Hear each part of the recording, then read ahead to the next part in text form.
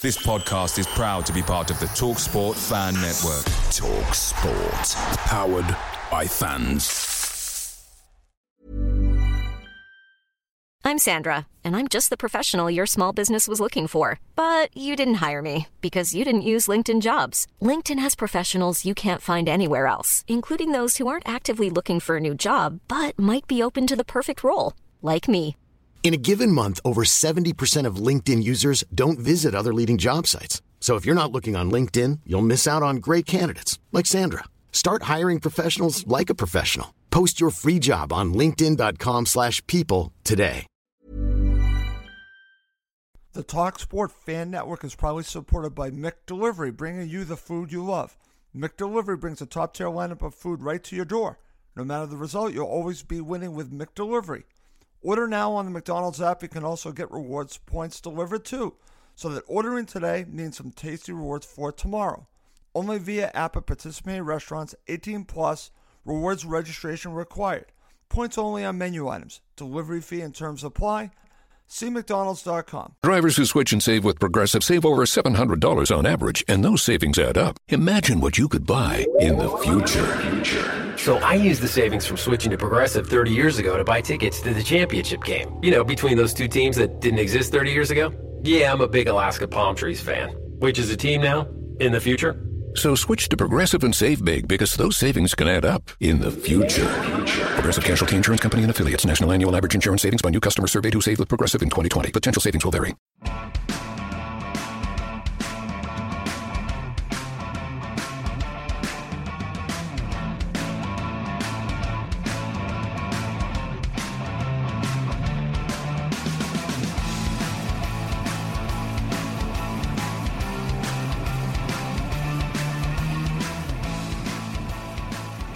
Welcome to Cottage Talk. I am Russ Goldman, and joining me right now is Max Cohen in the upper right-hand square. In the bottom square, all the way in Mexico, is Giannis Yanez.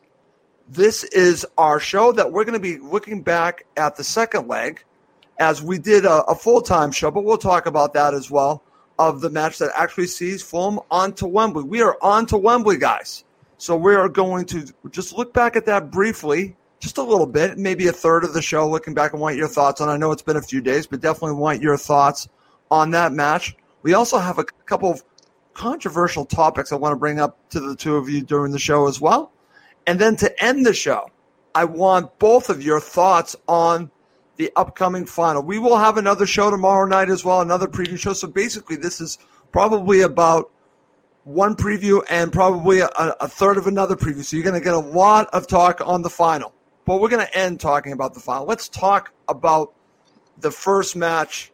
Well, actually, the second match, guys. The second leg. Mr. Cohen, I'm going to give you Mad Max's thoughts. That was a very nervy match. I know it's Sunday now, and maybe you've had some time to think about it some more. Just give me your overall thoughts on the second leg. Fulham find a way to get it done, though. Yeah, actually, the most important thing I think that happened after the match. When you saw Scotty Parker gather around the players after we progressed, and there's no celebration.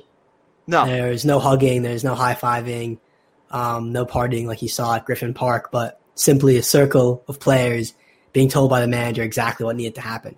And that to me spoke volumes about what Scott Parker has in mind for this team. It was expected we go to Wembley. It wasn't a celebration like it was 2 years ago. It wasn't an upset. This is a team of professionals. I think that's what we saw and what we will see on Tuesday is that, we've been here before. We may not be seen as a favorite per se, given the form Brentford's in. Right. We are a team of professionals, experienced players who simply just expect to go through and will go about their job in a professional, clinical manner. And that's really what we've seen ever since we lost to Leeds, essentially. We've been professional. We've been clinical. And we saw that for all the second half on Thursday it wasn't pretty, but so many times this season we've been tested. We've been in that position where in past years we would have conceded, but we held firm. And credit goes to Rodak. Credit goes to the back line. It wasn't easy, but although we felt nervous, there's always a feeling that we would hang on. I think that's what Scott Parker has instilled in this team is professionalism, clinical nature, and I believe that's why we're going to win on Tuesday because he has such high standards for this team, and we know exactly what we have to do.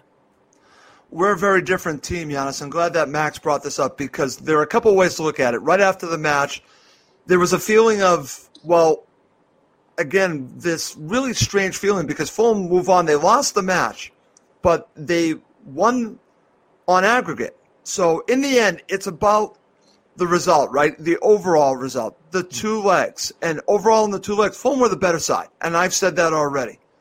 And looking back at it now, again, we're a couple days removed.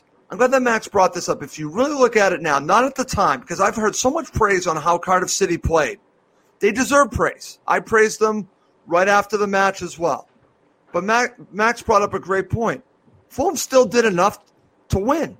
And there's this sense of, I don't know, listen, you can say what you want about Parker Ball. It's working. And they saw this match out.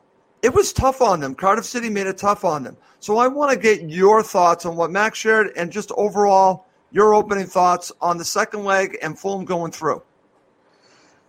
Well, I don't know if you saw the interview that Scotty did on Sky Sports immediately after the game. Yeah, I saw it. And I thought it was an excellent interview. And the one word that came out of it for me was grounded. He knows what he wants from his squad.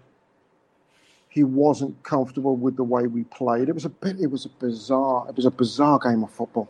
There's some really odd stuff happened.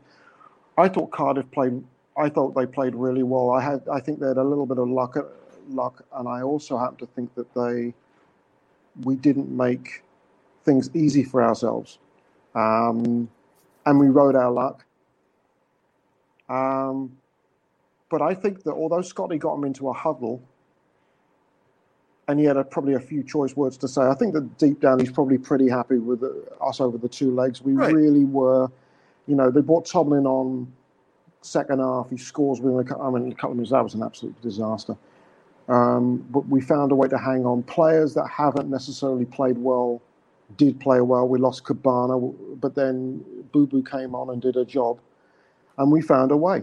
Right. And despite the antics of Cardiff, and let's be honest, they're an awful sight to watch. I'm going to give them every credit that I thought they were superb second leg. Yeah.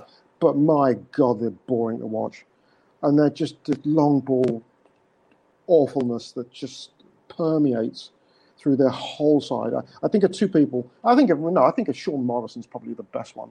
I mean, him getting Decordova-Reid booked because he charged down the goal kick.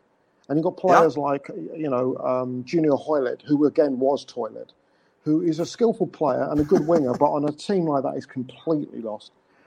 But we found a way. And as Max said, it was a professional performance. We deserved it over the two legs. And we know we've got a job to do. And it's going to be a very interesting final. And I'm looking forward to it. It's going to be, a little bit David with Goliath, a bit of Tom and Jerry, bit of Sylvester and Tweety, lots of cat and mouse, and it should be a fascinating final. Okay, excellent. All right, let's cut to talking about the starting 11 and the 18 overall, Giannis. So let me get your thoughts on the big news. Mitro not on the bench. He's actually watching the match in Craven Cottage. What were your thoughts about Mitro? Again, he misses out again. Well, he trained today at Motspur Park. So my feeling is he may have been close to fitness, but if he'd been really, really required, he'd have played. And I think Scotty held him back, thinking we've got the 2-goal lead, we should be able to do this. He did train today. Cavallero trained today. Yep. Harry Arter trained today, but Neeskens Cabana didn't. No, that's not good news. And that's not good news. And my thinking is now that I would be stunned if Cabana plays on Tuesday. I don't believe he's going to be ready. You could see the look in his face at the second half when he put the ice bag was on, and his expression, I think, sold everything. I think he knows he's done for Tuesday. Okay. And I think the Mitro will probably be close to, if not 100%, which is perfect. Unless, of course, our friend Mr. Parker decides to do something a little sneaky, and he is a grounded and thinking coach. He might have a couple of little ideas to give Thomas Frank, a chance for his wig to start to pull off. And get all scary-dairy. But I knew then it was either that he wasn't quite ready or he was just holding him back. It was the same lineup as the first leg. Sure. I mean, it was probably, if we've beaten them 2-0 down in Wales, then why not use the same lineup? But okay, it might turn out to be a master stroke, Russ. Okay, and listen, when we preview the match, the two of you, I'm looking forward to talking about it. I definitely want to talk about the starting 11 because it's fascinating, Giannis. I've been giving this some thought. We'll talk about this when we get there later on in the show. And I am going to use, sorry, Max, I'm going to use a Belichick analogy, but he would throw something that the coach wasn't ready for in, say, a Super Bowl, in a championship final. I wouldn't be shocked if Scott Parker throws something at Thomas Frank he's not ready for, and it might be in the starting 11. So I just want to talk about that when we get there. That's a good point by you to bring that up, but we have a ways to get to that. Back over to you, Max. Thoughts about Mitro missing out, and good news, like Giannis said that he trained today. Bad news that Neeskens Cabano did not. Your thoughts of the starting 11 and just the situation with Mitro, and then if you want, feel free to share your thoughts on Neeskens. Yeah, I mean, to take a step back, it's remarkable that the player we've depended on so much this season. I mean, he scored 40% of our goals. Everyone would agree he's our best player. We didn't have him for the two most important matches of the season, and we still progressed. Yep. That to me speaks volumes, not only about the team itself, but Parker. I mean, right. Would any other team in the championship who depends on a player as much as we do on Mitro win in a playoff semifinal over 2 legs, 180 minutes without Mitro? No. It's honestly something that I don't think gets talked about enough. I think because other players stepped up in a massive way, Cabano being one of them, Onuma being one of them. It's remarkable. I mean, Mitro, everyone always talks about it. You know, the announcers kept saying it. He scored 26 goals this season, the Golden Boot winner. And we did miss him, but we still won. That's right. With so much confidence.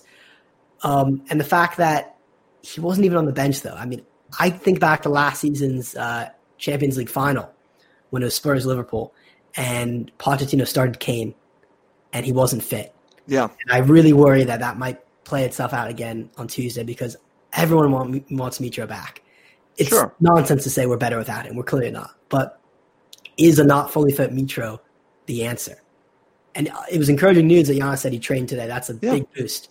But absolutely, if he's not fit, you don't want a player who can't give 100% in the playoff final. You need everyone running 110. So that's going to be a really big selection headache for Parker. Of course, we don't know how really fit Mitro is. And I don't think we really even know when he hurt himself. I mean, in the Wigan match, he was down. It looked like a knee injury. We still don't know when it happened. So honestly, I don't think I'm in a position to speculate how fit he is. So that'll be tough. The Cabano missing out is also a blow because I made the point on Twitter. He had the most spectacular transformation, I think, of any Fulham player I've ever seen in my lifetime. And I'd say probably any player in England in the past couple of years. I mean, he didn't even play for the first 3 quarters of the season. I know. He was on peripheral. He might have come on against Bristol City late on. Should have won that penalty. But he didn't even start a match, essentially, for 2 matches in a row until last end of the season. And now he's the best goal scorer in England, I'd say. 4 goals in 4 matches, 3 direct free kicks. You can't even write a script like that. And now he's out. And that's just our luck that we'll miss him. But, as people are saying in the comments, Abubakar Kamara, when he came on, he was excellent. And if we start Kamara in place of Cabano, it will be a miss, but I honestly think Kamara is maybe even just as good of an option, given how well he played off the bench. Okay. And, Giannis, back over to you because, again, this is, I think, significant to talk about Neeskens, and we'll talk about his goal coming up in just a second. But when we're talking about Mitro, you were going through the players that had trained. I was waiting for you to say, because I did not hear this about Cabano, and that to me is bad news. And as Max said, he has played so well. Talk about a hot hand. So this is a loss if he can't go. Yeah, but it's not fatal. No, absolutely not. I can't believe I'm going to bring basketball into this. A bit of bias here, but I was reading on Twitter this morning for our British viewers and listeners may not have heard of Stephen A. Smith, and I know that Russ is going to probably roll his eyes. But last night there was a big game because the NBA are playing in their bubble, and the Lakers were playing Toronto Raptors, and the Raptors beat them by 15. And he made a point of tweeting today about along the lines it's obvious which team has used all this time and are better prepared coming back post-pandemic in terms of what they've been doing. But the games aren't played on paper. So Cabano, Cabana came back from the break in just top-notch shape and obviously was ready and raring to go. Whereas some players, it might have taken a game or two, he hit the ground running, and that's what you want, to hit the ground running. Having said that, I don't think it's a fatal blow because I think, with the way Boo Boo played, I think there are options that Scotty can use. It's whether or not he's going to throw a curveball. And as a coach, I'll tell you, I was prone to do that. In big games, I'd throw curveballs because I know their coach is expecting one thing. Can I give you one? Can I give you a potential one? Here we go. From Ryan Guy. You see, I wasn't thinking that. And I'm curious to know what Ryan's thought would be there. My thought is if Mitro is not fit, I would start Steph Joe up front as the false nine. Whoa. Yeah, and I'll give my rationale here. Oh boy, this is going to be a controversial topic. Go ahead. Yeah, look who would be marking him. It'd be Janssen, right? Yes, it would be. Right. Notwithstanding the Janssen hiccup the other day at Swansea, you got that Scandinavian rivalry there. And Steph Joe, he's the sort of player that, and there's one in every team where if you say, okay, I've got a job I need you to do. I need you to do this. This is your role. Can you go out and do it? Steph Joe's your guy. If you put him in there up front and say, right, I want you to make life miserable for these two little buggers in the middle, you know he's going to do it. You know he's going to do it. I would not. That would be something Thomas Frank wouldn't expect. Yep. Steph Joe has played in that role before. He's been sitting on the bench, probably seething, get me out there. And now you say, I've got a special job for you tonight. This is what I need you to do. Can you do it for the team? All this international experience, captain of Norway. Depending on how we go with the lineup, but it's an option that I thought about last night, and I would not be averse to putting him. I know Max is looking at me going, what the hell? Max is like, what is Giannis thinking? Giannis is in Cancun, so I can't speculate what he's been up to, what he's been ingesting there. On the premise of giving Thomas Frank something to think about. Okay.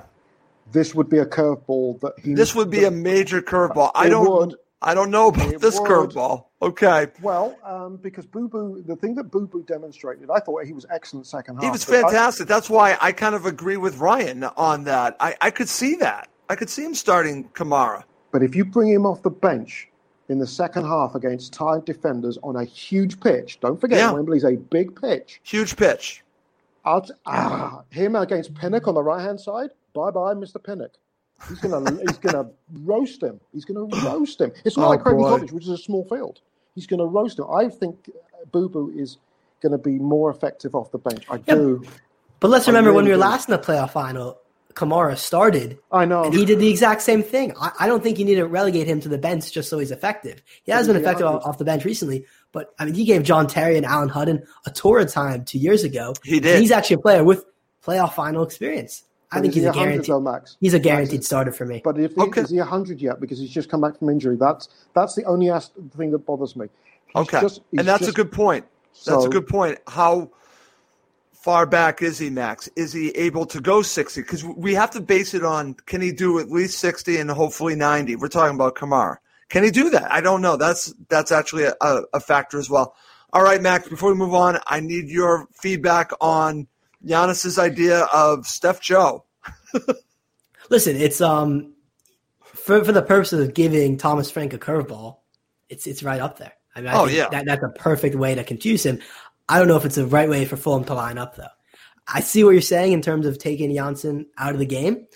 I just don't know because if we do that and you put Stefio as a false nine just to take Janssen out of the game, you do forfeit most of your focal point being up top. And I know Bobby Reed was playing that position recently, and he's not exactly the most imposing physically, but at least he brings that know-how on how to play a central striker role. And I know you said Johansson to play there in the past. I just wouldn't be as confident.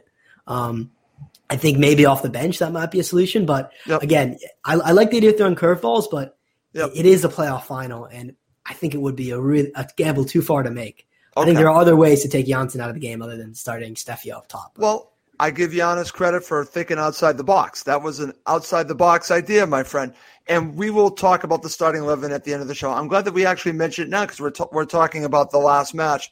So let's quickly talk about both halves. We're going to focus on, unfortunately, 2 of the goals from Cardiff and 1 for Fulham. So, Giannis, over to you. I want to just get your analysis of the first half. I'll let Max take the second half. Give me your analysis of the first half. Let's talk about the goal Fulham gave up and then the immediate response and then how Fulham played later on in the first half. Just give me your assessment of the first half for Fulham. Well, they came out flying, and the goal that was scored came from a corner. But if you remember, the corner stemmed from a long throw-in on the right-hand side. Yep. That Rodak tipped over the bar. But having looked at the replay, could he have left the ball alone in the air and just go over his head? Let it go over his head because it didn't look like the Cardiff player was going to get to it. And then there would have been a free kick. But no, he tipped it over the bar. And let's remember, the first 10 minutes, we were really struggling with the sun. Yep. So I thought, okay, he's tipped it. And I didn't click. But then the corner comes in, and Nelson, I don't know what was going on in the middle of that box. I mean, it was... And then, before you know, we've equalised. And I think it's a run from Decordova-Reid wide. And he does have strength. He's scored goals from wide, and he's created. Yep. So... ball comes in, and Morrison's missed the run inside, and Cabano. And at that point, my youngest daughter, who's 23, who was sitting in the living room, said, "I'm never going to watch a soccer match with you again. You're a lunatic." Because I was well, you can imagine all the, I can imagine. Potty language, the potty language. But what a perfect response. And of course, we know that when you score a goal, the most vulnerable you are is straight from the kickoff, and they switched off.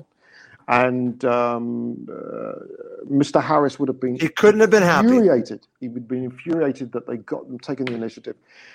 From that point on, Cardiff, they won a lot of free kicks. The long throw-ins caused problems. They were very, very physical. We seemed to step back. I mean, they came with a game plan. Let's just go out there and give it to them. And they did that. They were at their imperiously aggressive best. And I thought we were a little fortunate to go in a half 1-1, but I was pleased. I thought, okay, well, we've still got 2 goals to good. We should be fine. Okay. But I don't think Scotty would have been too happy because they just, on our ground, they were embarrassing us in terms of the physicality, and we didn't seem to have a lot of answer for it. Did we play nervous, Giannis? I heard a lot of commentary on this. And actually, Scott Parker, if I remember correctly, I'm paraphrasing, I think he talked about how Fulham played in this match. And I think, he didn't use those words, but I'm asking you think they played nervous?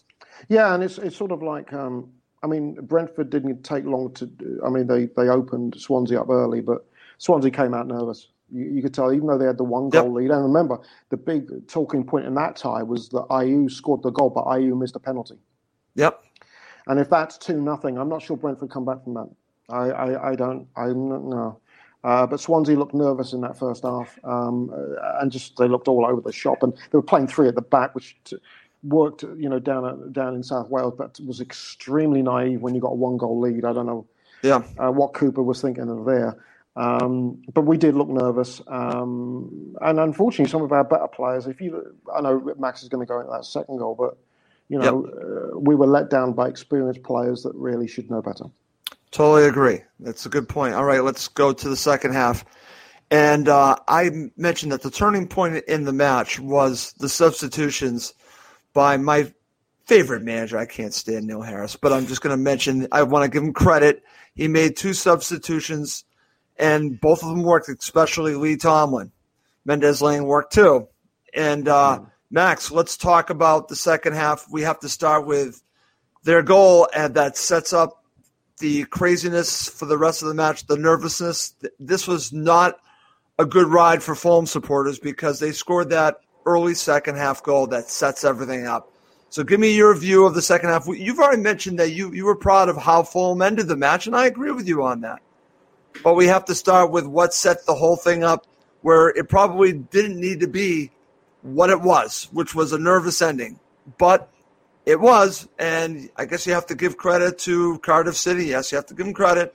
Thoughts on their second goal and how Fulham finished the match?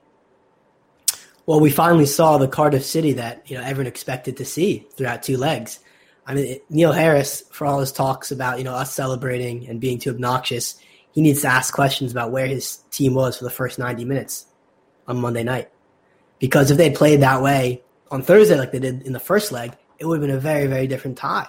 But for some reason, they only decided to show up that physical, long ball, set piece approach until essentially the second leg.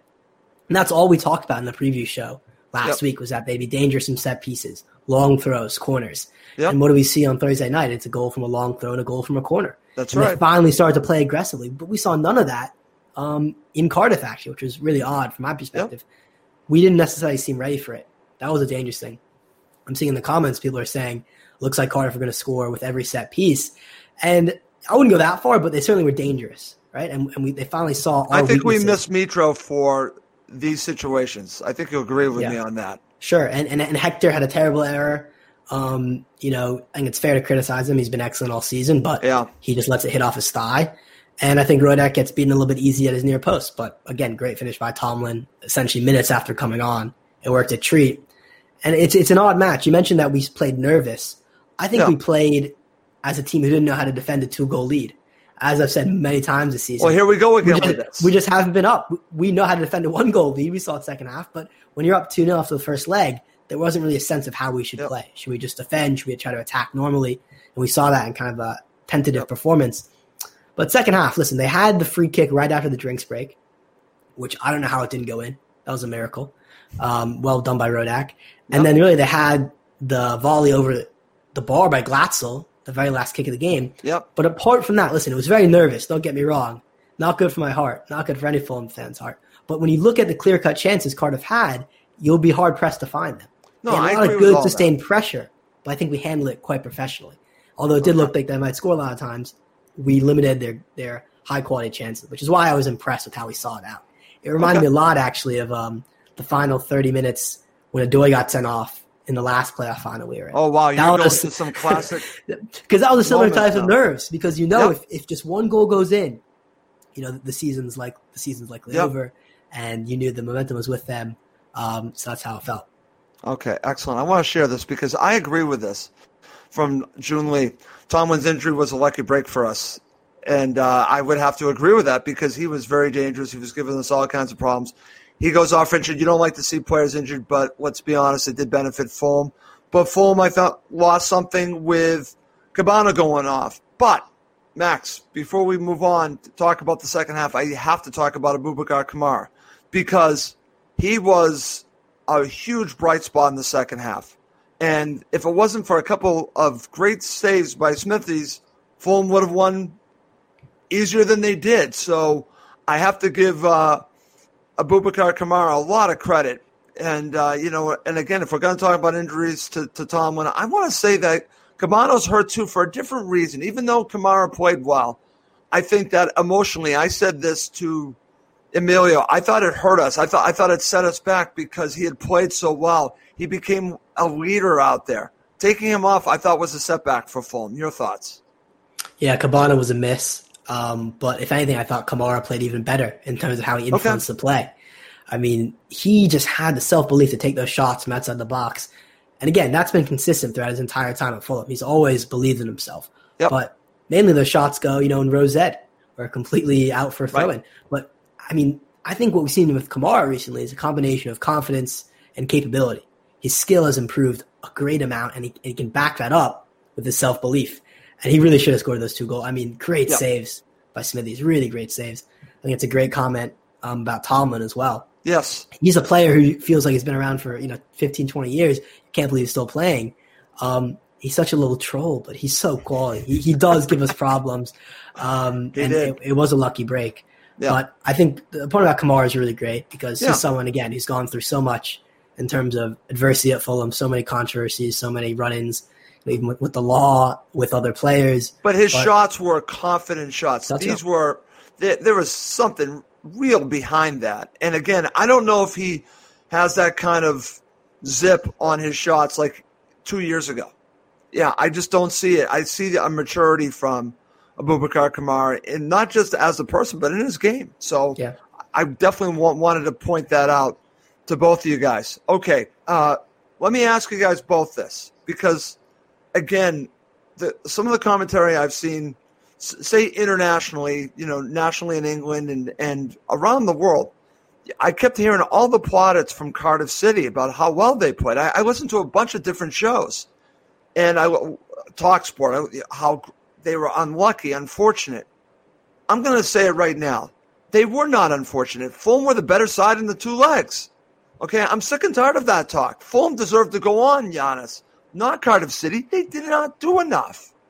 They did not get it done. Fulham got it done. So sorry to the people in the media that keep harping on this Cardiff City bandwagon, which I don't understand. They were not the better team. They did not deserve to move on. I have to scratch this itch because it really has ticked me off the last 4 days. Yeah, they're not they're not a lot of fun to watch. Let's be honest about this. They're really not. But it's funny. I was thinking about Lee Tomlin last night. And, yep. You say, man, he's been around for. The guy's 31, but he's an incredible story. And they obviously missed him. There was obviously some doubts coming into the game. There's no way that he wouldn't have started if he wasn't 100%. And this is a guy who, played very well for Bristol City. He had some problems with his weight, had some mental health issues. I believe attempted suicide at least once. This guy's come from the brink, and he's one of the. He doesn't have to be the quickest. He reminds me of a former Mexican international. Both of you will know well, Cuauhtemoc Blanco. Oh yeah, absolutely. Yeah, similar kind of build, awkward looking, but he was a great player, by the way. Great player. And Tomlin's one of those. I look at Premier League clubs and I go, look at someone like Tomlin and what he can do. Yep. And he's of that quality. He really is. And he got a raw deal down at Bristol City, and the Cardiff fans, and he is their best player. Once he gets going, you got problems. But I agree. We were the better side. We were the better side. We're not a great. They're not much fun to watch. I actually think Tomlin's wasted on a team like that. But unfortunately, there's a lot of this. I've heard this feedback like Sky Sports, and it's anti-Fulham sentiment.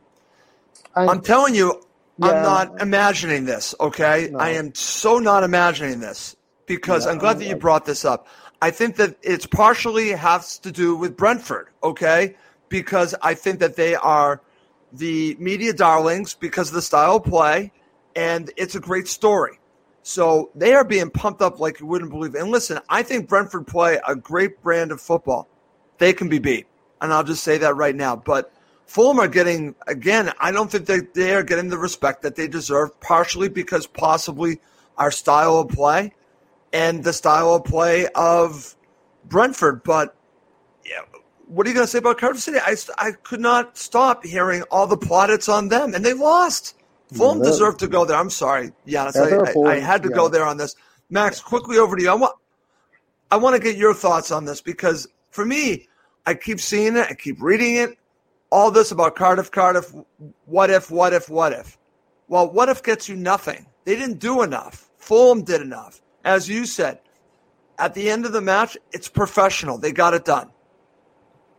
Yeah, but if I'm Scott Parker, I say bring it on. We saw Marcondes talk earlier today about how Brentford are the favorites. I agree with you. But listen, we can get angry all we want. This is playing into our hands.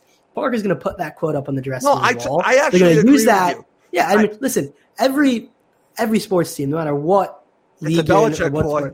Well, great, you're going to bring that. Sure, of course, tremendous. But they're going to say, no one believes in us. We're the underdog. Those classic cliches.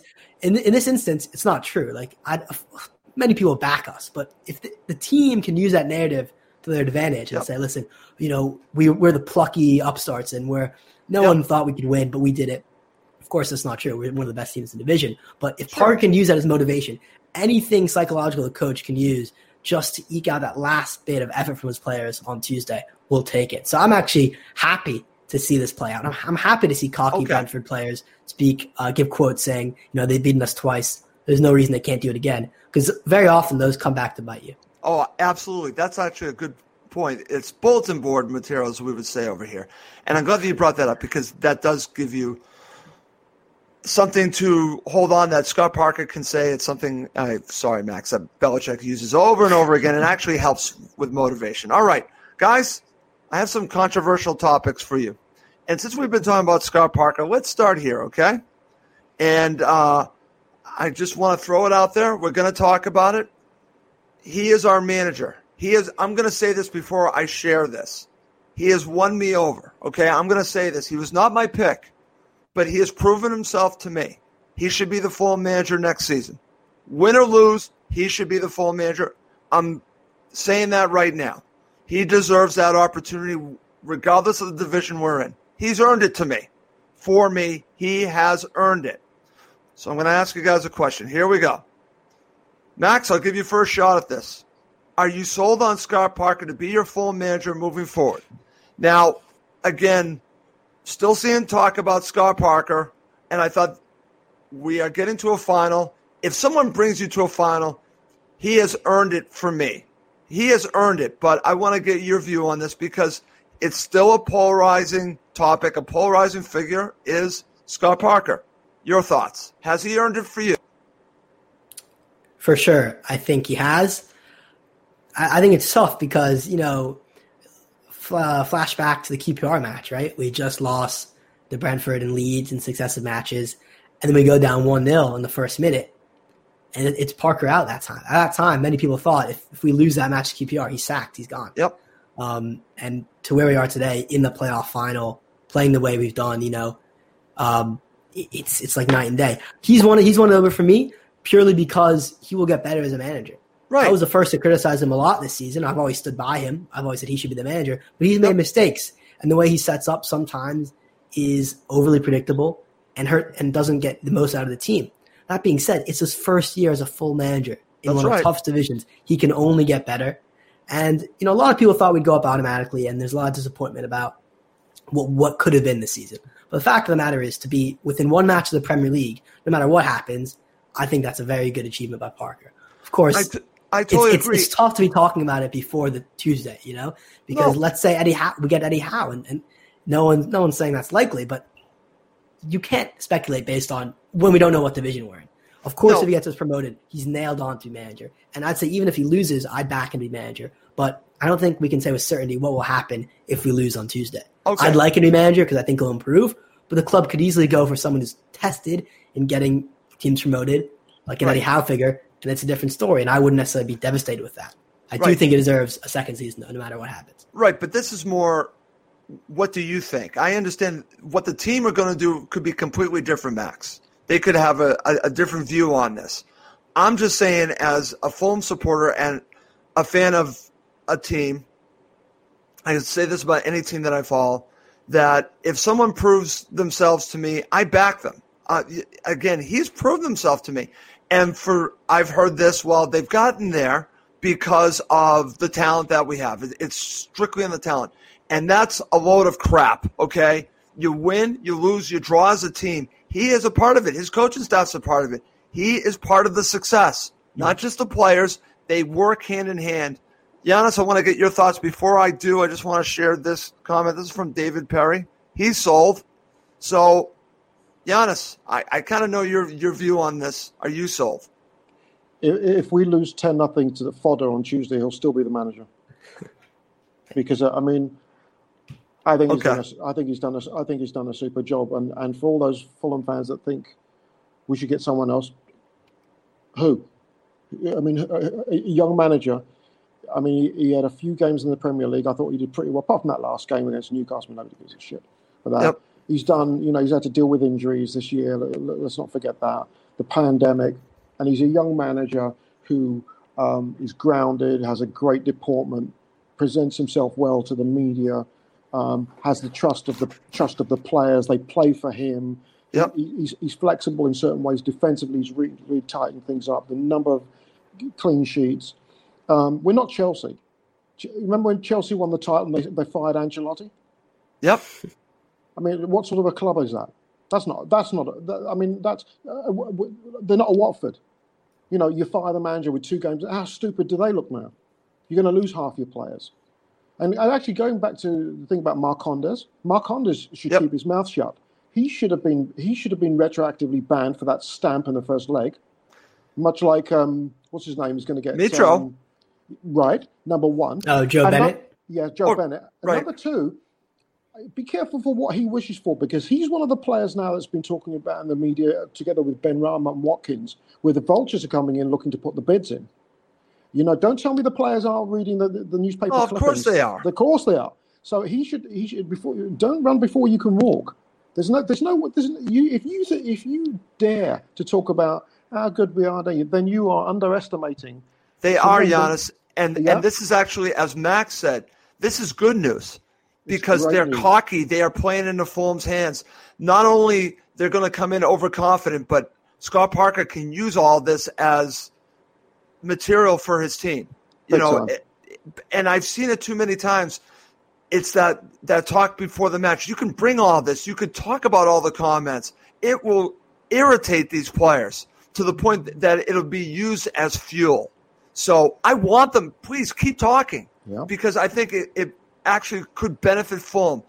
They want to be overconfident going into this. I think it's very difficult to beat a team 3 times in a season, and you're going to say that. Keep saying it. Keep saying it. I have no issue with you saying it. Say it some more. I'm all for that because I think it plays into Fulham's hands. Like Max said, it's going to be used by Scott Parker and the players. And if they need any extra motivation, I'm telling you that if it gives you any lift, thank you to the players of Brentford who are speaking about this, because you're only helping Fulham.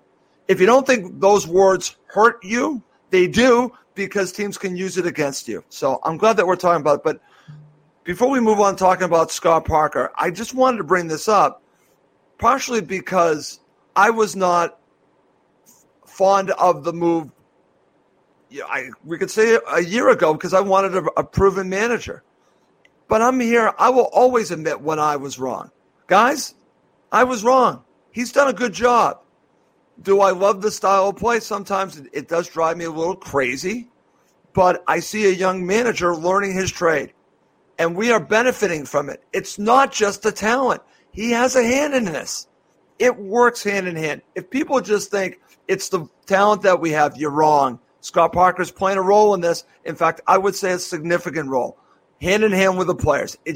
You can't do it with just the manager. You can't do it with just the players. I guess some think that you can. I think you need both to really be a good team. We're a good team, and it's because of the players and Scott Parker and his coaching staff. And I just wanted to share that. On top of that, I want to talk about this because this has also been a bone of contention, another topic that kind of goes along with talking about Scott Parker.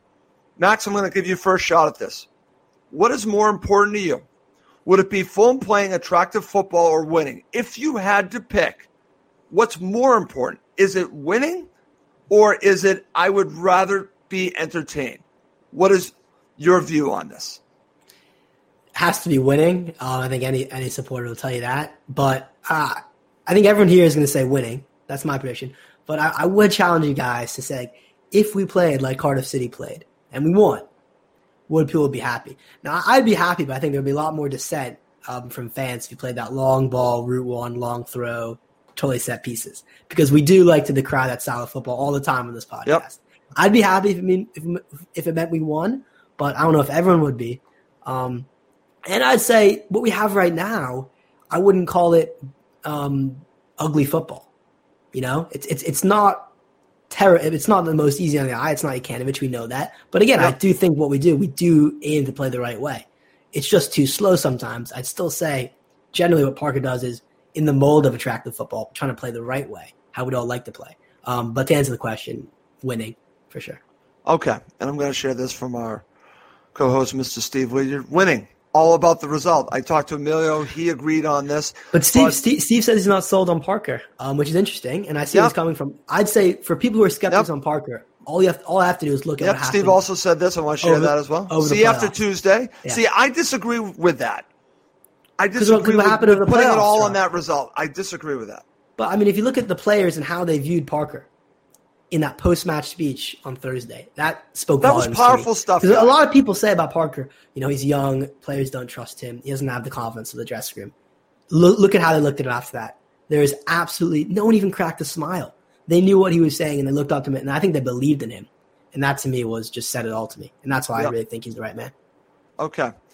Giannis, over to you. What is more important to you? Is it playing attractive football or winning. And again, we'd like it to be both. But I'm asking a question because I know that there are fans out there that despise Parker Ball. Despise it. I hear from them all the time. I want to be entertained. This is what I hear. I want to be entertained. I get it. I'm not disagreeing with it. But for me, it's more important to win. I don't remember. I'm just trying to think the last manager we had where we played long ball, and that was Alan Dix. So those of you older fogies out there will remember how bad we were then. That was back in the 80s. Yep. We've always played attractive football. What I have a discomfort level with is a lot of Fulham fans that don't like Parker Ball. I mean, the thing that I find intriguing and I actually like is the fact that our back five is utilised with as much skill in terms of possession and first touch as the front five. Yep. So Rodak gets lots of touches. The fullbacks get lots of touches. The centre-backs, what's wrong with that? If teams are not going to close down, that's fine. So we're knocking it about. And fans don't like that. So what would you rather, okay, Rodak rolls it out to Hector, and Hector just thumps it down the field. So there's really no point to what you're saying. What the fans are saying is we've got 4 zones in the field. We've got a zone 1, screw zone 2, and you're probably going to screw zone 3. So you're just going to go 1 to 4. Now, if you're in a car, you wouldn't do that. If you had a standard transmission, you wouldn't go 1st to 4th, right? And if you've got an automatic transition, it naturally goes 1st to 2nd to 3rd to 4th. So it's a patient build-up where they're knocking it about. They don't spray long balls to each other in the back 5. It's to feet. It's a patient way of doing it. I don't have a problem with that at all. A lot of people they call it Parker Ball. So what? You need to wear the respect of the players. This guy was an England captain. This guy got England caps. This guy has been captain at every club he's been at. Yep. People forget what he was like as a player with us not so long ago. That's right. The players are playing for him. In that huddle after game, you didn't see one set of eyes not focused on the manager. You didn't see one. That's respect. He has. Look at the reaction after the Onuma goal in Cardiff City. That's all you need to say. That's all you need to know. They love this guy. They love this manager. They do. And you know what? I'm sure that when Eddie Howe was 31 and he took over at Bournemouth and they were second from bottom in League Two, they went, "Oh, who's this little thingy?" But he played there for many years, so he was considered legendary by the club supporters, and they supported his philosophy. And it took him all the way up, plus 5 years in the Premier League with a club that has 11,000 capacity at Vitality Stadium. I mean, this guy knows the business. He's a young coach, and he's going to improve. Yep. So this thing about Parker Ball, bollocks about Parker Ball. You know what? If you don't like Parker Ball, go and support Cardiff. Because if you think it's fun, listen, I'm very much pro Parker, but you have to accept there's a middle ground between Hector and Ream passing on the back and playing quicker possession football, getting to the midfield 3 quicker. That's not long ball. I mean, there is a middle ground between what you're saying. But it's a chess game. It is a chess game. I do agree with Giannis on this, but I see where Max is coming from. Fans are frustrated because they don't move the ball quick enough. That's what Max is talking about, because we've seen how well it could look that second half against Cardiff City at Cardiff City. It does work if it really is clicking and if it moves quicker. But at times they can be very patient, Giannis, and I understand why they do this. And again, it does, I think, reflect Parker as a player to Parker as a manager. He is doing it in a certain way. It is like you said, all the zones need to be meshing together. So it really is like an engine. All pistons need to be firing, and they all need to be on the same page. So it is patient buildup. But when it does work well, it works really well. And I've seen it now. That's what changed my mind or really sold me was that second half against Cardiff City, because I see the potential of what he's doing. Again, he's a young manager. It's taking time for this system to fully show itself. You know, it's funny. They're hard to beat. What if they get the other part of their game together to go with being hard to beat? Then you become a really good side. And Fulham are a really good side. I don't think we're giving the team enough credit. They've come a long way. Okay, they're scoring goals. Other players are scoring goals without Mitro now. Okay, and other players are stepping up, and that to me, Parker Ball. I understand why people don't like Parker Ball, but I can see Parker Ball turning into something else, Giannis. And I'll just say, if you don't believe me, watch the second half of Cardiff City, because that to me is what you will see Fulham eventually be. I just don't think that they can do it on a regular basis because, again, it's the end of the season. I think Fulham are on that path to be in that team that plays like that on a regular basis. They're just not there yet. Yeah, and we don't have the. I don't think we. I mean, we don't think we quite have the personnel yet. And that might be a factor in this as well. Yeah, we're not quite there yet. But I've never had a problem with the Parker. But it's just patient. It's not. He's been here a year and a little bit, and I think the respect that Parker is garnering right now is such that if he's let go as a manager, there will be openings in the Premier League. Absolutely. Where owners will go, we want him. Same way as Eddie Howe is going to be able to pick that. This is madness.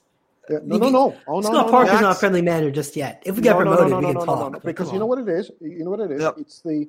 I actually believe Tuesday's game is going to be the difference between the two coaches. I think Parker is the one that's going to, because for me, we see all these interviews. Take the Thomas Frank after the first leg against Swansea. Yep. He came out all bluster and nuster, and we're going to thing, and my players are irritated, and my players are fine. But with Parker, he's very even-keeled. And for me, he is obviously Tottenham thought very highly of them. He had the under-18 academy. They were really reluctant for him to interview for the job because they saw a long-term future in the club for him. He's a young manager. Like we all laughed at Gareth Southgate. Southgate, right. England manager? What are you on? Well, look what he's done in 2 years with that England setup, and how young and promising. You've got competition in every spot. Yep. And don't forget, I'm just going to share some of these comments, guys. From Daniel. Absolutely, Daniel. Absolutely. There's no way Parker shouldn't be retained. And again, I understand why fans want change. Again, it's easy to talk about change, but I just see him as a young manager maturing. And Max, I'm just going to mention this. I mentioned this to Giannis offline. I know what you're saying. He's not ready for the Premier League for another side. I listened to TalkSport after the Fulham match because I listened to a recording of it. One of their shows, they were throwing out, why don't West Ham go after Scott Parker? I'm not making that up. They were throwing it out there because he's a former player. And they don't watch Fulham as closely as we do. They were throwing it out there, hey, maybe West Ham should go after Scott Parker. I'm just saying. Yeah, I mean, you have a lot of speculation out there. But he's not going to go. He's not. I mean, if I'm a Premier League club and we don't get promoted, I'm not going after Parker. But I think he's the right man to manage in the Premier League if he gets a club promoted. I'm not saying he can't manage in the Premier League ever. But I would be very surprised if another Premier League club poaches him. That's what I'd say. But. Okay. All right. West Ham would be the obvious. Russ, I think Russ is onto something there. It's funny, in the same vein I think Eddie. West Ham are a joke of a club. They're a joke of a club. They think they can get someone like Manuel Pellegrini and play, get top 7, and every single year they're always 17th or 16th. But if I think they're always really funny. Yeah, and Parker's going to be different, sure. If there's one team that might consider him, it would be West Ham, former player. Just like Frank Lampard at Chelsea. How different is it, Max? Yeah, what right? Let's be honest, I'm talking of Frank Lampard. Cup final specialist, 0 for 3. And let's go back to the deportment. Let's talk about that piece about grounded in the coaching. Look at his reaction when Liverpool beat them, the game that they were anointed as, champions and all that sort of stuff, and his reaction on the bench. Okay, and the players see that, right? Yep. Now, you can give me 1,000 Lampards, and he's not going to make a Scotty Parker. Because Lampard took a Derby County that was 6th, that ended up then the next season being 6th. He's taken a Chelsea team that finished 3rd last year, that are now 4th. That's a fact. I'm just, and I think it's ridiculous he was even given the Chelsea job. But okay. Chelsea's a bum club.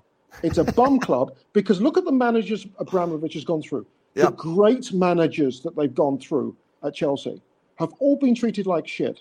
And you decide, I'm going to bring Lampard in because he was a Chelsea legend. You know, he broke Tamblin's record and thingy. But he didn't do anything at Derby. So you give him all this thing. Yesterday, you saw an Arteta. Arteta has been molded by Pep. And this is a guy, you can see, he's got a system. He's turning it around. He's grounded. He's young.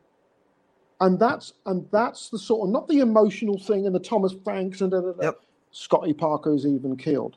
And that's what the West Ham thing, I think, it would be smart because they're so stupid. And West Ham are a joke. Oh, yeah. But David Moyes, he saved them. But there's going to come a point they're going to go, we'll get another thing. And if I'm Scotty Parker and we don't go up on Tuesday and Gold and, hey, Scotty, what are you doing? You fancy coming forward? He's not going to turn him down. He's not going to, right? Who would turn down a chance? And did people question Eddie Howe 5 years ago when he was 37 and he was playing Rochdale 11 years ago? And Barnet were above them in League Two when he took over. Barnet. Did anybody question? No. But now he's 42 years of age and people say, what a magnificent job he did. So, anyway. Okay. Scotty Parker's my man. That's it. Okay. That's it. Okay. Guys, I want to have some time with you that we can actually preview a little bit. Like I said, we're going to have another show which will be a full preview, but I want Giannis and Max to express themselves about the final. We're all excited. So I'm going to start with this topic, guys. And this will get us going because I want to get your thoughts on the starting 11 for the final. Let's start here, guys. Okay, Max, would you start Mitro if he is fit to play? I love the way you worded that question because he made it very easy for me. Because if he's fit, of course he starts. But no one knows he's fit. That's a big question, right? So okay. I love the wording. Great, you gave me a softball. You hit it out of the park. Of course, if he's fit. The big question is how fit is he? But let's say he's fit. Let's hope. Okay. Of course he starts as a central striker. Without a doubt. Without a doubt. And listen, that's been a big thing in the comments. People have been saying, listen, we've played well without him. That's true, but the best goal scorer in the league, you don't leave him out of the biggest match of the season. It's not very complicated. It's just very simple as when you play him, he's fit. Okay. Giannis, how about you? Would you start Mitro if he is fit to play? There's two levels of fitness I'm worried about. Firstly, the physical, and secondly, between the ears. If he's 100% fit to go, then he has to start. 26 goals. But one of the question marks against Mitro was two things. Firstly, we've played well without him in the lineup, although we do miss him defensively. Against Cardiff, we could have really done with him coming back and defending free kicks and set pieces because he's brilliant in the air. But the second one is that there have been question marks about his attitude. If he's mentally ready for this, if he's 100% and he's up for this, that's all we need. That's all we need because he's more than a handful. He commands a respect with all the goals, and defensively in the air, he's superb. But if his mind is really in this, if he's in tune with this game, it'll be a massive pickup for us in terms of if he's available to play. Of course, we don't know, as Max says, is he if he's 80%, I'd put him on the bench. I wouldn't take the risk. Just because. Okay, so for you, it's level of fitness. Yep. If he's only at 80%, he starts off the bench. If he's ready to go, start him. Absolutely. Max, what do you think about that? It's tough. I just don't want a situation in which we start him because we feel obligated to, but he's essentially a passenger on the pitch, and we can tell he's not the same Mitro that we love. Okay. That's honestly what I feel the most. So for you, it's all about fitness. Is he ready to go? But if he's fit, there's no doubt you start him. He's the best player in the division. Okay. All right. Max, over to you. Give me your starting 11. Yeah, it's tough. Bettinelli in goal. Hey. Max, come on. We have a lot of people watching live. Listen, might be watching for the first time or listening that don't know your love about Bettinelli. Come on. That is as serious as Giannis saying Stefan Johansson plays false nine. Let me just be clear. That's the same level of seriousness. There, Max. You know that. Okay. There's method there. Okay, go. Well, Go ahead, Max. Ben never has won a playoff final before, but of course not. So Rodak in goal. Okay. Hector, Ream. I think Brian on the left, and I'm going to say Cyrus Christie on the right. Okay. I'm really impressed with Christie lately. Has to start. Midfield, Kearney, Onama, Reed. It's gotten us this far. I think it's good enough for the final. And then Mitro starts up top. Kamara on the left, and Knockaert on the right. Okay. That's for me. You could play Bobby Reed on the right. You could convince me there. But I think Knockaert gives me the defensive work rate. And listen, I'm not his biggest fan going forward. I think you go with Knockaert. I agree with this because he's really become a two-way player for Fulham. I agree with you, Max. All right, Mr. Janaeus, you mentioned this earlier. Are we going to get Steph Joe up front? Give me your starting 11. Okay. If Mitro's fit, Christie at right, Brian at left, Hector and Ream in the middle. I thought Ream had a very good game in the second leg. He did. And I think he had a very good 2 games. I've seen evidence where he's perked up again, and it's great to see. He's Hector had that mare with the second goal, but I thought Ream was excellent. Midfield, I think you have to keep the 3. I mean, Harry Arter was training today, but he's had no game time, so. I thought, and I've been quick to criticise Kearney, as you know. I thought he had a good game on Tuesday defensively. He went on that one run where he got taken out. Let's not mention that free kick that I think my mum would have gotten. I mean, that was quite awful. But I thought defensively he did a very good job in the second leg. And I thought that Onama and Reed. I don't think it was Reed's greatest game, actually. I thought Onama had a little bit more energy. And I love that thing at the end with the rugby tackles that was just classic. I was rolling on the floor laughing about it. Up front, if Mitro is fit,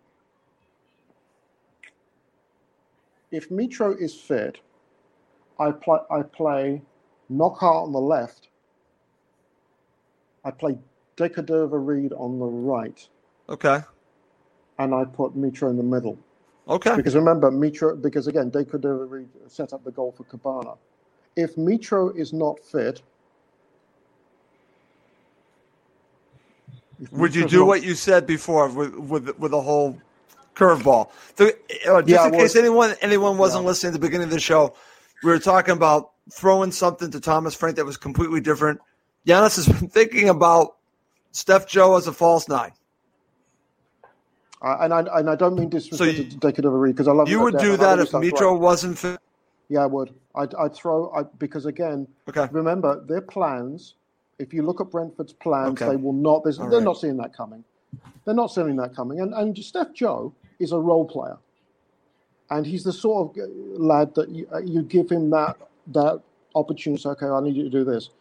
Knockaert to me still looks out of sorts on the right. Defensively, he's done a good job, but offensively, he's done nothing or little to nothing. You can't take Decordova Reed out. I still like Boo Boo coming off the bench. I still think because it's easy, Swansea. For Cardiff, it was easy to attack us at the Cottage in the second leg because it's a small pitch. Yep. Griffin Park is a tin pot pitch, but this is Wembley Stadium. This is a big. There's nowhere to hide. There's nowhere to. And Brentford look good in their little, their little corner parking lot. But Wembley is a massive field, and they're going to find out pretty quickly. That let me ask you guys this. I have to break in because I have to ask you this, and I should have set this up for the two of you. And I was talking to Emilio about this. Sorry to interrupt, Giannis. I'm going to ask you both this. The big pitch at Wembley. Who does it benefit more? Believe it or not, I think it benefits Fulham more. Yeah, it does. Absolutely. And I understand that they have all the pace in the world. But I think if they get control, I'm talking about Fulham, get control of the match and weather the storm, I think the big pitch is going to wear this team down. Yeah, I'm sorry, Giannis, do you agree with me on that? Absolutely. And you know what? If you now look back to the second leg of the Brentford-Swansea game, Cooper's probably going, what the bollocks was I thinking? He played a back 3 with a 1-goal lead. And within 14 minutes, there were 2 goals down. It's a huge pitch. Yep. This is going to be. We've got a lot of players who've got experience of playing there, whether as internationals or for Fulham in the playoff game 2 years ago. Brentford are the favourites. Brentford have all this swirling talk about people, leaving and all this sort of stuff. They've all been played up and all that sort of stuff. But it's based on emotion. And that is a pitch where you cannot hide. You bring Boo Boo off the bench with 30 minutes to go and say, let the hounds loose. On that pitch against Pinnock, let's stop the bets. I just think we've got, it's such a good field for us to knock. The patient Parker ball works on a pitch like that. See, this is what I think. I think Parker ball actually has an advantage at Wembley. I believe that. Max, I want to get your thoughts. And on top of it, I'm going to put this up here because I actually read a good article from Cameron Ramsey on Fulhamish, and he was talking about matching the excitement. So I want to give Cameron credit because he gave me the idea to share this. Match the intensity. It's the same thing, excitement, intensity, especially early on with Brentford. If you can do that on a large pitch, you might be able to wear this team down. And this is where Parker ball might actually be an advantage for Fulham. What are your thoughts? Does the big pitch at Wembley benefit Fulham, or does it benefit Brentford more? I think it gives us more space to play that passing football that you guys are talking about. But again, it has to be quick. There's no point knocking it about slowly. Then you lose, because the whole point of knocking it out quickly is to make the opposition run. If it's slow, predictable, they don't have to move their shape very much. They can stay in their defensive shape without really exerting any real effort. I'm not going to disagree with you on that. Yeah, I mean, but that's just a tactical fact of football. If Parker ball is played the way it's meant to be played, quickly, then yes, we can tire them out. If it's just Hector Ream playing Keepway in a 2v4 rondo, then no, it's not going to work out. But here's the thing. I love the fact that we've been there before. Yes. Kamara has started there before. Kearney, Mitra. So many of these players have been there before. We have the nows to play on that stage again. So that's what I really think. You can say the pitches will be a factor, perhaps, sure. But I think the biggest thing is just the experience. And we know what it's like. And I think there's a stat Brentford have never been successful in any playoff campaign. No, they haven't been on this stage before. Well, I guess you could say they have been, but they haven't been successful at this stage. This is a huge deal. And can they get it done? They've actually, again, they've been promoted, so they've done some things, but this is really a big deal for them. Can they get over the line? Can they win a final like this? Giannis, have they been in a final like this before and won? I don't know my Brentford history. The Hounslow Cup final. They've won that every year for the last 130 years. They've not been in the top league since 1947. But I mean, have they been in like a final, like a League One or?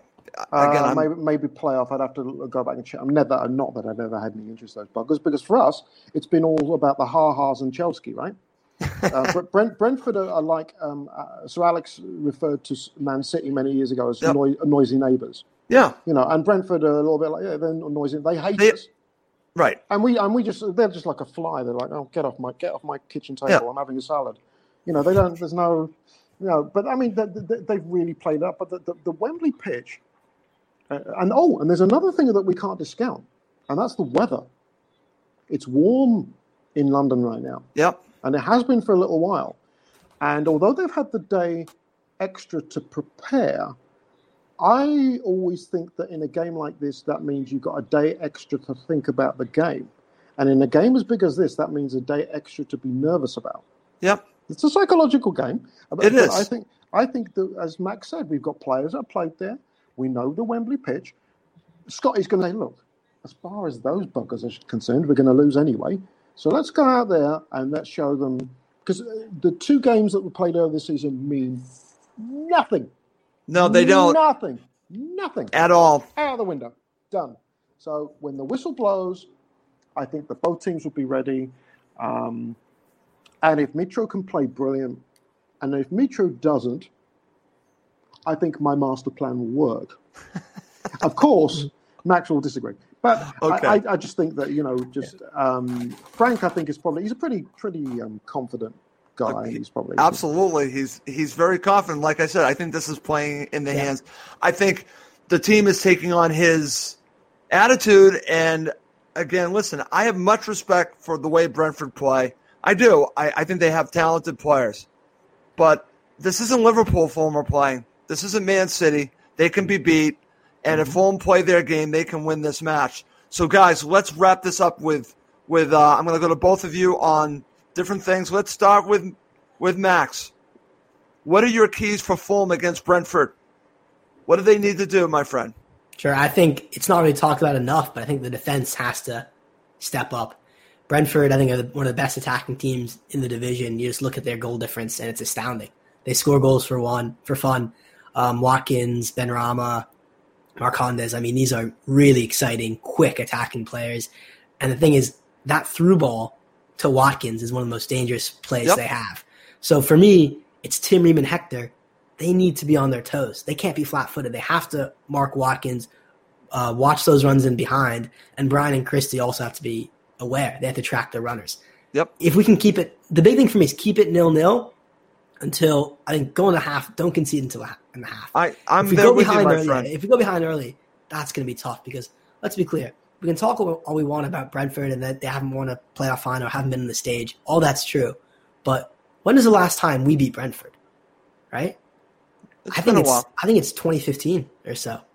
They are honestly a tough team for us in terms of mentally. So I think another key is psychological. We have to have belief in ourselves to know we can break that duck because they have really had our number for the past 3 or 4 seasons, right? Yep. And then for me, another big key has to be the midfield as well. Okay. Reed, Kearney, Onuma. If Onuma plays the way we've seen him play, those driving runs from midfield, that can take a lot of pressure off the wingers, as we know they haven't really performed as well, and give Mitro that service. So for me, I think it's the spine of our team. The defense has to watch Watkins. Kearney, Onuma, Reed have to be on their game, quick passes, get service up to Mitro, and if Mitro plays, he has to finish. And I'm not worried about that. I think he's the best finisher in the league, but right up the core of the team. We can talk all we want about the wingers, but for me, it's that spine. Okay. All right, Giannis. Similar to Max, I got his keys. I guess it's very similar. Just in your mind, you're the Scott Parker. What do Fulham need to do to win this final? I'm going to put you in his shoes. What would you do? I wouldn't worry about Brentford. I wouldn't worry about them. I would, when their training session today, walk through tomorrow, I think he's going to tell them, don't give a shit about what they do. You get Marcondes and Watkins and Benrahma. Why are we worrying about them? Let's just do what we do best. Okay. Instead of looking to stop what they do, let's do what we can control. And what we can control is possession. What we can control is movement. What we can control is patience and psychology and understanding and trust and belief and support and communication. That's what you can control. And that is why, at the end of the day, he will tell them, if we play our game and play our way, we will beat Brentford. Don't worry about what they do, because if we do our job properly, do your job. We've talked about this last. If we do our job, we will beat Brentford, which means we will win the midfield battle. The back four will get lots of touches. Mitro will give them absolute headaches. We'll stretch the field with our wingers. Stretch being the operative word because of how big the pitch is. Don't worry about the past. The game is the greatest teacher. Play the game. You do what you do, and then the rest will take care of itself. We're not. You're right, Russ. We're not playing Liverpool. We're not playing City. No. We're playing Brentford. And listen, Brentford are a very good side. I will want to give them all the credit in the world. But they can be beat. That's my only point on this. I want to give them the respect they deserve, but they can be beat. Just like Fulham can be beat. Whoever plays best on Tuesday night will win this match. Whoever executes the best. And that's the way I'm looking at it. Okay, guys, let's end with your predictions. I'll share mine on the show tomorrow, which would be on Monday night. But what is your prediction, Mr. Cohen? To you first, give me your prediction. I think it's going to be 2-1. I think they actually go up early. We peg it back through Mitro, and I think Kamara gets a late winner. I think it's going to be really tough, though. I mean, June made some good points in the comments that, Brentford really bottled it late on in the season. But they are coming off a big win against Swansea. I think they will come out of the gates playing really fast, really well. But we'll temper that storm, get back in the game, and I think we're going to get promoted. Yep. But, we have to say that. You have to have belief right now. That sounds like a good one, Max. Okay. Giannis, over to you. They're not scoring on us. We're beating them 1-0. They're not scoring on us. It's not going to happen. We're going to win. We're going to beat them. We're going to shut them up. And we're going to send them back on the M4. That's it. Because you know what? The players will show up. They'll show up. And they'll get the job done. I'm here. Yeah, we can hear him. Yeah, he said 1-0, Russ, and that's the classic Fulham score this season. Yep. Get the job done. Listen, that's a great shout. 1-0. We're 1-0 FC, so I like that. And it'll be a penalty. Ooh. Oh, okay. Oh, okay. Okay. Good stuff. All right. Fantastic show. We've gone long, my friends here. We've gone for almost an hour and 15 minutes. We do have to wrap this up. I want to thank Giannis for joining us all the way in Mexico, Max in Maryland, I'm in Boston, and the fans around the world for watching this, and hopefully we'll be listening to this as well. My name is Russ Goldman. Thank you as always for watching and listening to Cottage Talk. Hola! For Fulham fans everywhere, this is the ultimate football app for you. Never miss a match with live commentary, goal alerts, lineups, in-game stats, and TV and radio links for over 100 leagues globally. Download the free COY Whites app now from the App Store and Google Play. It's the 90th minute, and all to play for at the end of the match. All your mates are around. You've got your McNugget share boxes ready to go. Your mates already got booked for double dipping, and you steal the last nugget, snatching all 3 points. Perfect. Order McDelivery now on the McDonald's app. Are you in? I know I'm in. At participating restaurants, 18 plus, serving times, delivery fee, and terms apply. See McDonald's.com. Planning for your next trip? Elevate your travel style with Quince. Quince has all the jet-setting essentials you'll want for your next getaway, like European linen, premium luggage options, buttery soft Italian leather bags, and so much more. And is all priced at 50 to 80% less than similar brands. Plus, Quince only works with factories that use safe and ethical manufacturing practices. Pack your bags with high-quality essentials you'll be wearing for vacations to come with Quince. Go to quince.com/pack for free shipping and 365-day returns. This podcast is proud to be part of the TalkSport Fan Network. TalkSport. Powered by fans.